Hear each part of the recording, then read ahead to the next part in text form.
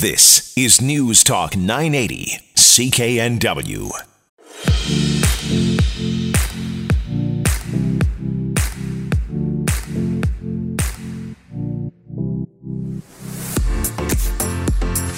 This is The App Show, unlocking software secrets for smartphones, tablets, TVs, and more. Here's Mike Agerbo.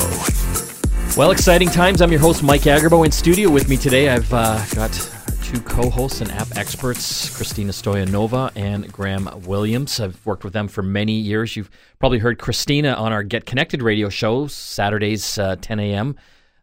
Here on CKNW as well, where we cover everything about technology, smart homes, connected devices, computers, digital cameras. And again, we've been doing that one for 17 years. You got to tune into that as well. But this show, as the title is called, The App Show, is all about the world of apps. And every single week, we are going to give you the best of what we have found out there. Hot gaming apps, productivity apps, and just fun apps in general. And also a few crazy ones as well.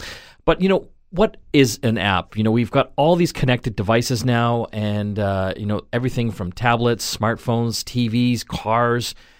Christina, tell the listeners what we're talking about when we say app. Well, when we talk about an app, we basically are talking about a piece of software that is executable, which means that it is performing a specific task.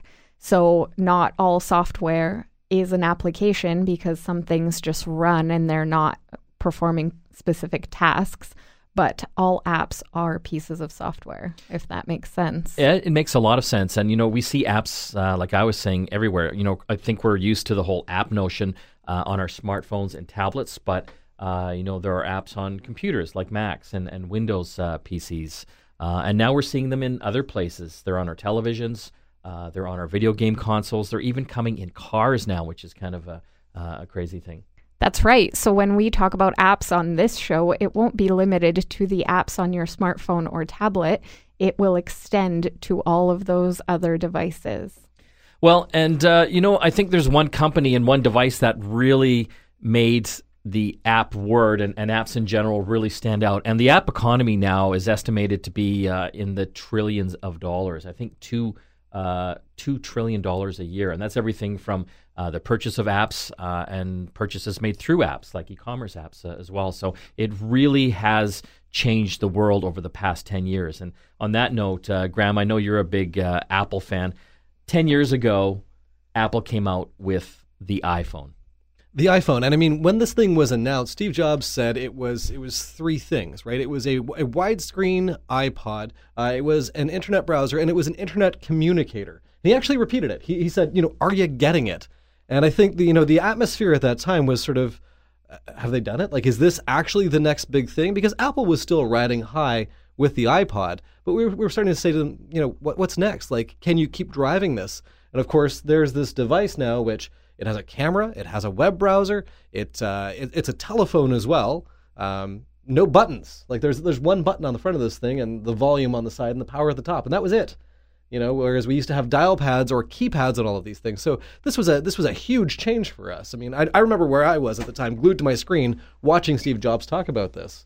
I remember too, because we couldn't even get it in Canada for I think almost close to a year. So a lot of us actually went down to the U.S. And purchased the phone down there, and then had it unlocked so that it would work on one of the carriers. And you know, typically that would be Rogers up here in Canada at the time. But to unlock the phone back then was a very tricky and dangerous process. It was hardware based. You had to have someone that knew how to take the phone apart and kind of mess around with the wiring and the chips inside. And I mean, if you remember, that had a 2G radio as well. So you get this thing unlocked, you come back to Canada, and the poor thing it couldn't keep up with the data it was trying to put through. And, you know, meanwhile, it's 10 years later, and look at what we've got in the way of iPhones and whatnot in the meantime. Well, I mean, it's 10 years old now, and let's look at some of the things that the iPhone actually killed or made obsolete. And there is a long, long list of them. And, you know, I think one of them would be cameras in general. I mean, cameras like point-and-shoot cameras and digital SLRs are completely gone. But back then, the market for those types of cameras were about 100 million of them a year. That number, Graham and Christina, is down to 24 million a year, and a large part of it is because of smartphones. What Apple did, incorporating a half-decent camera into the iPhone in the beginning. I remember the actual moment that this was sort of the big awakening for a lot of camera companies. It was when Flickr, they keep track of the number one brands of photos that are submitted. And for years and years and years, it was Canon. And when the iPhone 4 was released, that's actually when it crossed over. And the number one brand on Flickr for pictures submitted became Apple. It was a very strange day. Like, now here's a technology company that's stepping into the camera space and actually taking it over. So what are some of the other things that it's killed? A big one for me would be the incorporation of the GPS into the iPhone and then smartphones from there. That killed so many different things. Remember all the GPS companies, the little handheld and car GPSs? That was a huge business.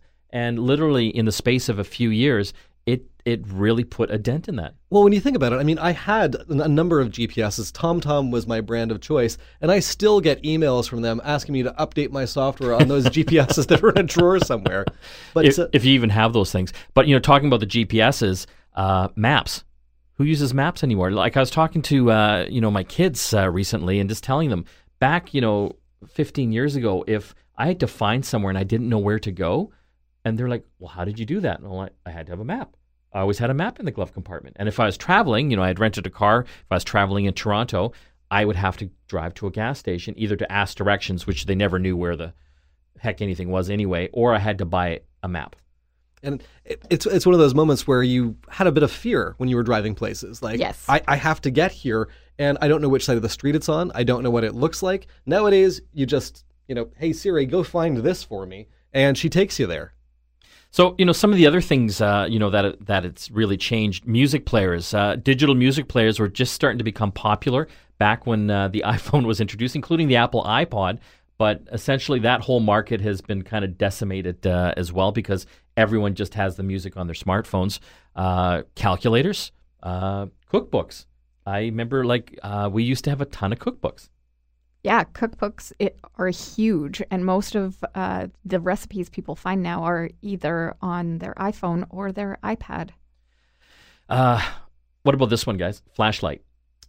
Something I use every single day, right? It's just you pull it out of your phone, out of your pocket, slide up, tap the flashlight on. When the iPhone first came out, the first time that it had a flash, it was a jailbreak hack to turn that on. And everyone was freaking out, what's going to ruin your battery life? And now, can you imagine having a phone that didn't have a flashlight built into it? Well, yeah, that's interesting. It didn't have it built into it. I mean, it had the flash, but you had to download a flashlight app. And then Apple made that obsolete one day when they thought, we'll just incorporate that right into the operating system as well. Some other things, we were actually putting a list together before the program, and one of the things came up was voice recorders. And I know you, Christina, were like, who uses voice recorders? And of course, Graham right away, I do. I should have known. I should have known. But obviously that's built right into the the iPhone and smartphones in general now as well. Another big thing, kind of related. I know the internet had a big part, but fax machines.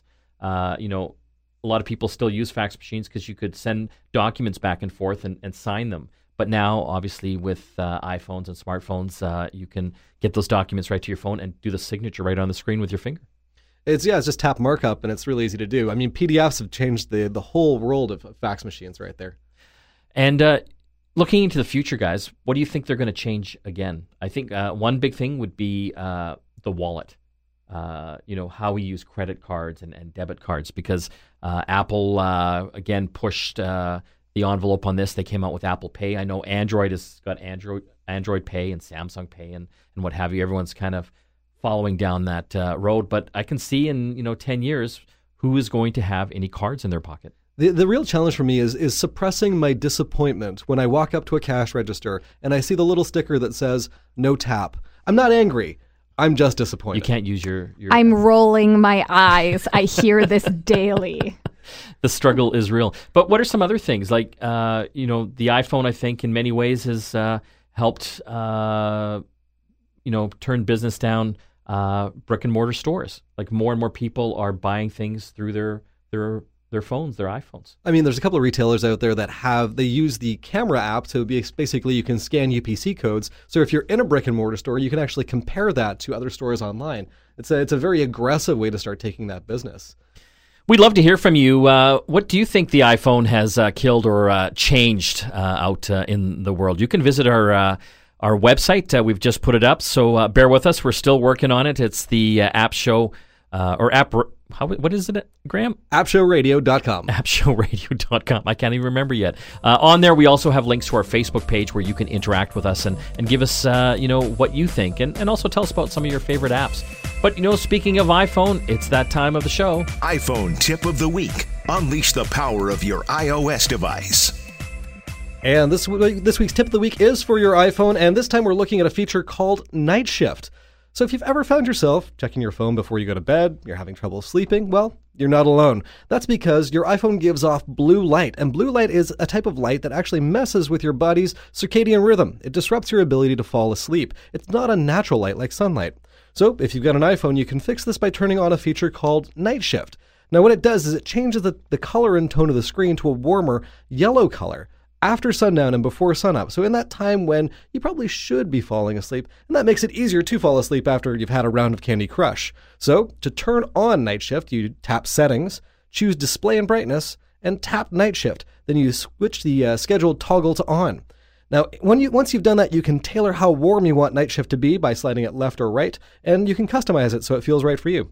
So that's Night Shift, and that's this week's App Show Radio Tip of the Week. We still have lots more apps to talk about here on the App Show. And again, thanks for tuning in to our first episode. Later on in the program, Travel App of the Week. We'll also have Crazy App of the Week. We'll also be discussing some of the hot new releases when it comes to TV streaming apps like Netflix, Amazon, and Crave TV. So all the latest new movies and TV series. So you want to stay tuned for that as well. And we also, of course, will talk about Android tips and apps and the hottest new smartphone. Stay tuned. We'll be back shortly after this. Vancouver's News, Vancouver's Talk. This is News Talk 980, CKNW.